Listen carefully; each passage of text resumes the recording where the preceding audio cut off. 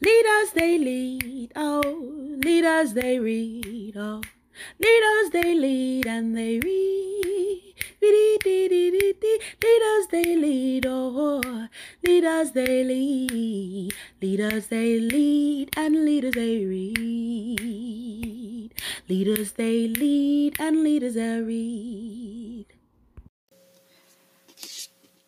Leaders, thanks for joining me for an episode of Leaders Lead, Leaders Read.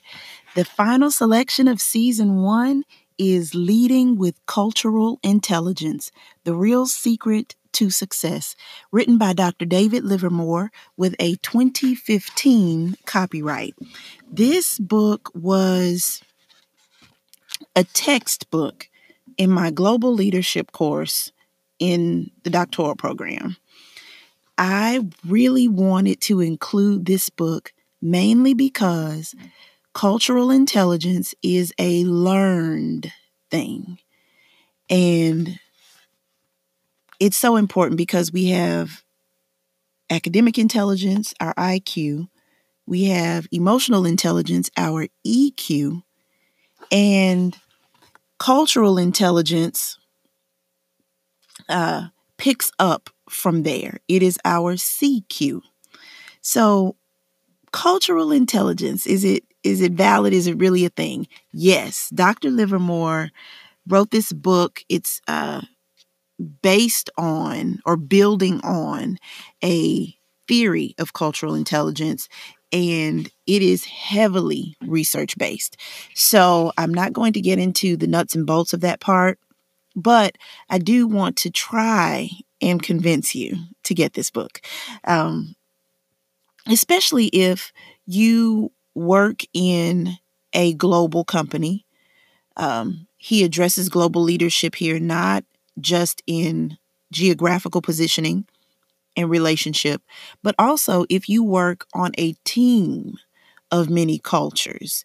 And that can also be broadly defined and described. So people from different regions of the country, of the same country, people from different countries, people of different ages, people of different races.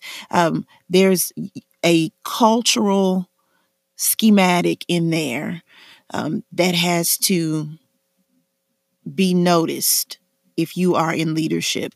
And if you have goals in your nonprofit, in your for-profit, if you are the CEO and you have goals of a diverse workforce, this book could be very helpful in helping you increase your cultural intelligence. Dr. Livermore says awareness is the first step, but it's not enough. A culturally intelligent leader can effectively manage people and projects, whatever the context. So that is a key word for cultural intelligence, knowing what to do at the right time, in the right way, adapting to the context. There are 4 capabilities of culturally intelligent leaders. First is drive. Second, knowledge. Third, strategy. And fourth, action. CQ, or cultural intelligence, picks up where these other forms of intelligence leave off. Cultural intelligence gives you the practical and interpersonal skills needed when the cultural context changes. This is important at any time, regardless of politics, regardless of crises around the world, regardless of the climate of our organizations. Cultural context changes.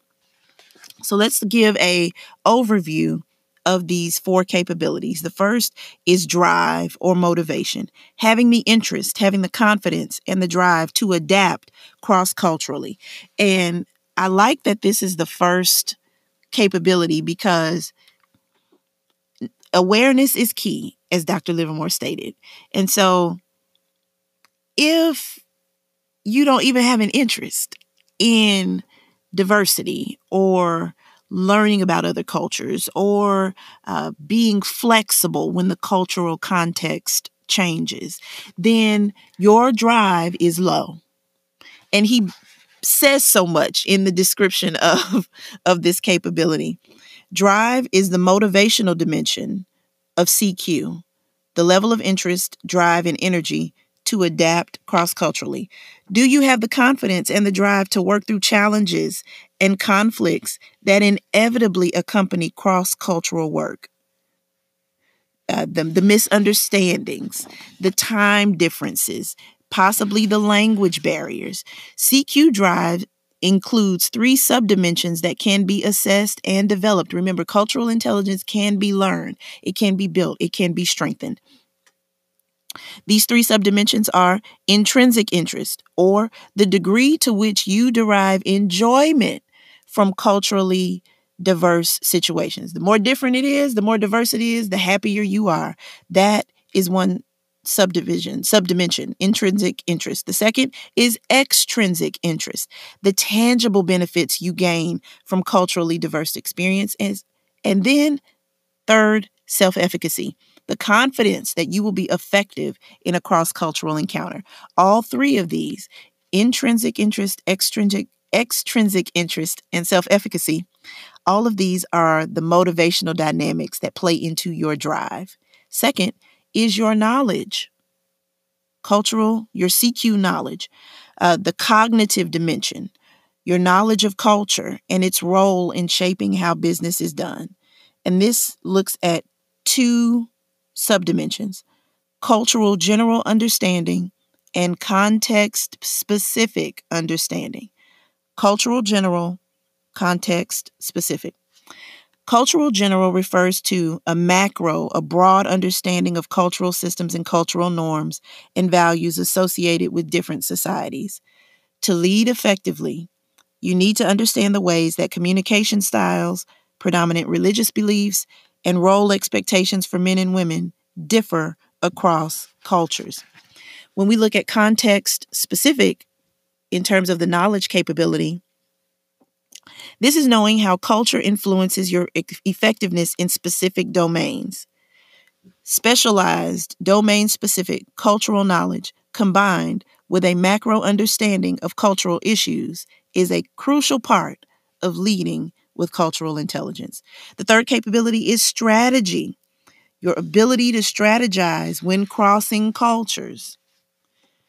Can you slow down enough to observe? It's the ability to draw on your cultural understanding to solve culturally complex problems. This strategy capability helps a leader use cultural knowledge to plan an appropriate strategy, accurately interpret what's going on, and check in to see if expectations are accurate or need revision. There are 3 subdimensions of strategy: planning, awareness, and checking. Strategy is the linchpin between understanding cultural issues and actually being able to use our understanding to be more effective. The final capability is action, behavioral action. This is the do component of cultural intelligence, your ability to act appropriately in a range of cross-cultural situations. And the subdimensions are speech actions, which are the specific words and phrases we use in communication. Then we have verbal actions and nonverbal actions. These 3 kinds of behaviors are the kinds that most need to be adapted to cultural norms. There are certain behaviors that should be modified when we interact with different cultures.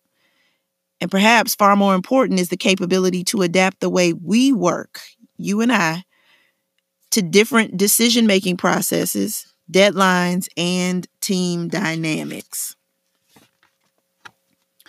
Drive goes beyond the excitement of traveling to a new place or experimenting with ethnically different foods. Drive is the perseverance required when the novelty wears off and the differences start to chafe at us. Although the work of drive is never really done, at some level, it becomes more familiar and comfortable the more we do it. Livermore even offers some example practices that we can do to strengthen our cultural intelligence. For the drive capability, consider connecting a cross-cultural project with other interests. If you love sports, discover what sports are hot in those cultures. If you're a foodie, the options are endless. If you eat, drink, and sleep business, use this as a way to learn new business insights. Knowledge. In the book, the knowledge capability is covered in 2 chapters. Knowledge part 1 is knowing what differences matter, and knowledge part 2 is understanding the 10 cultural value dimensions. Dr. Livermore says, leaders who live by the mantra that people are people and business is business are unable to effectively lead collaborative work that involves people from diverse cultures. The failure of a leader to understand the profound differences in how cultural value orientations influence the way people are motivated, offer input, and go about their work will lead to global ineffectiveness. How do you use the understanding gained by growing your knowledge without using it to stereotype people? Dr. Livermore gets into this. Compare. Be conscious of the differences. Be descriptive, not evaluative. And really have this desire to learn more. The starting point for knowledge is understanding how culture shapes our own thinking and behavior. For the strategy capability, he says, once you learn the skills for strategy, you can apply them to all kinds of relationships and situations. Strategy is critical. First, because the conscious planning of your approach for a different context invokes creativity and innovation rather than simply relying on the same old practices in your familiar context. Second, strategy is critical because the conscious attempt to be aware promotes active thinking about whether your plan was appropriate for a particular situation. And then, strategy is critical because checking helps you continually revise and innovate as you monitor the effectiveness of what you're doing. An example strategy practice might be keeping a journal of intercultural reflections. It can be as basic as writing and checking your explanations for something like what you might consider to be a simple concept. Or it can be a matter of describing your cross-cultural interactions and listing the corresponding questions and insights. Finally, the action capability. This is the behavior, how we take our drive, our knowledge, and our strategy and do something with it. Here is a short list of action practices that Dr. Livermore recommends. 1, learn what practices and taboos are most important for the key regions where you work. Knowing when and how to exchange a business card, the protocols for gift giving, whether or not to use the left hand, are a few of the specific behaviors worth mastering. 2, look for consistent feedback. Encouragement as well as corrective feedback is essential for developing cultural intelligence action. Look for ways to get an honest assessment of your work. Both positive and negative feedback will help you effectively enhance your ability to flex your behavior. 3, assess your action capability in all key management hires. Hiring an increasingly diverse workforce is a vital and strategic choice, but it's just not enough to hire more underrepresented populations. Every management position, especially positions held by individuals coming from the dominant culture, should be held by people with culturally intelligent behavior. And last, develop a zero-tolerance policy for inappropriate jokes and language directed toward any specific cultural group. This includes socioethnic, sexual orientation, and religious. Encourage diversity by allowing flexibility in dress and behavior as long as it doesn't interfere with organizational objectives. This is a great book. I hope you're really being sold on it. And it was great to find this book in cultural leadership because it's easily applied across industry, nonprofit, faith-based, for-profit, extreme corporate.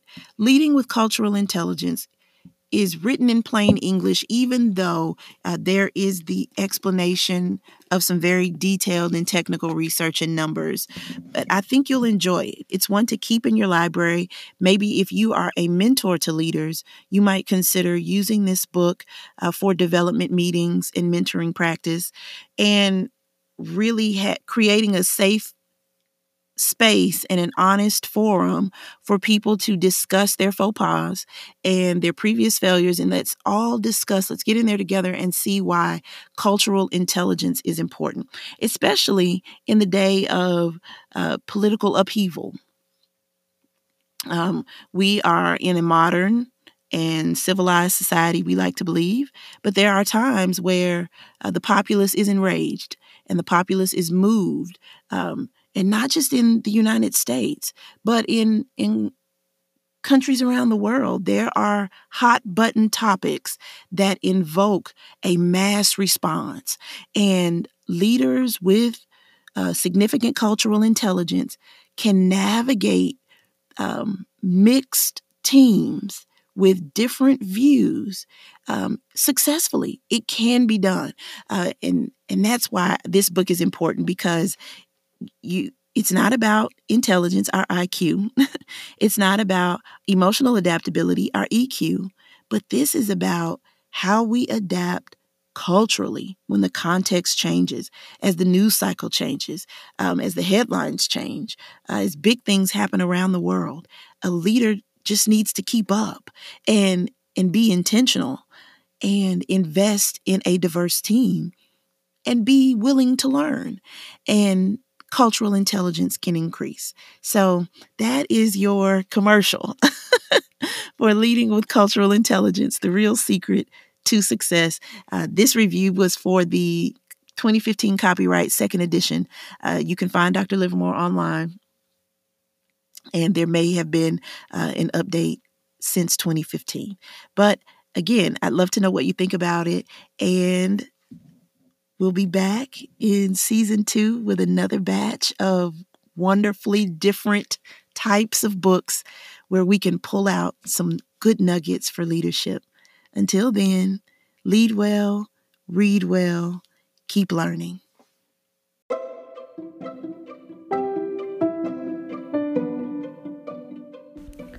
The principal sponsor for the Leaders Lead, Leaders Read podcast is the Center for Legacy-Driven Leadership, a company focused on preparing emerging leaders. The Center for Legacy-Driven Leadership offers curriculum development, leader training and development, along with knowledge-sharing events. The Center for Legacy-Driven Leadership, ever preparing to pass the torch.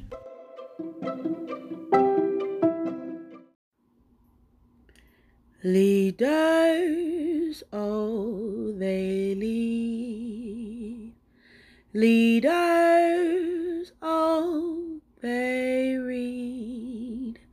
Leaders, oh, they lead. Leaders, oh,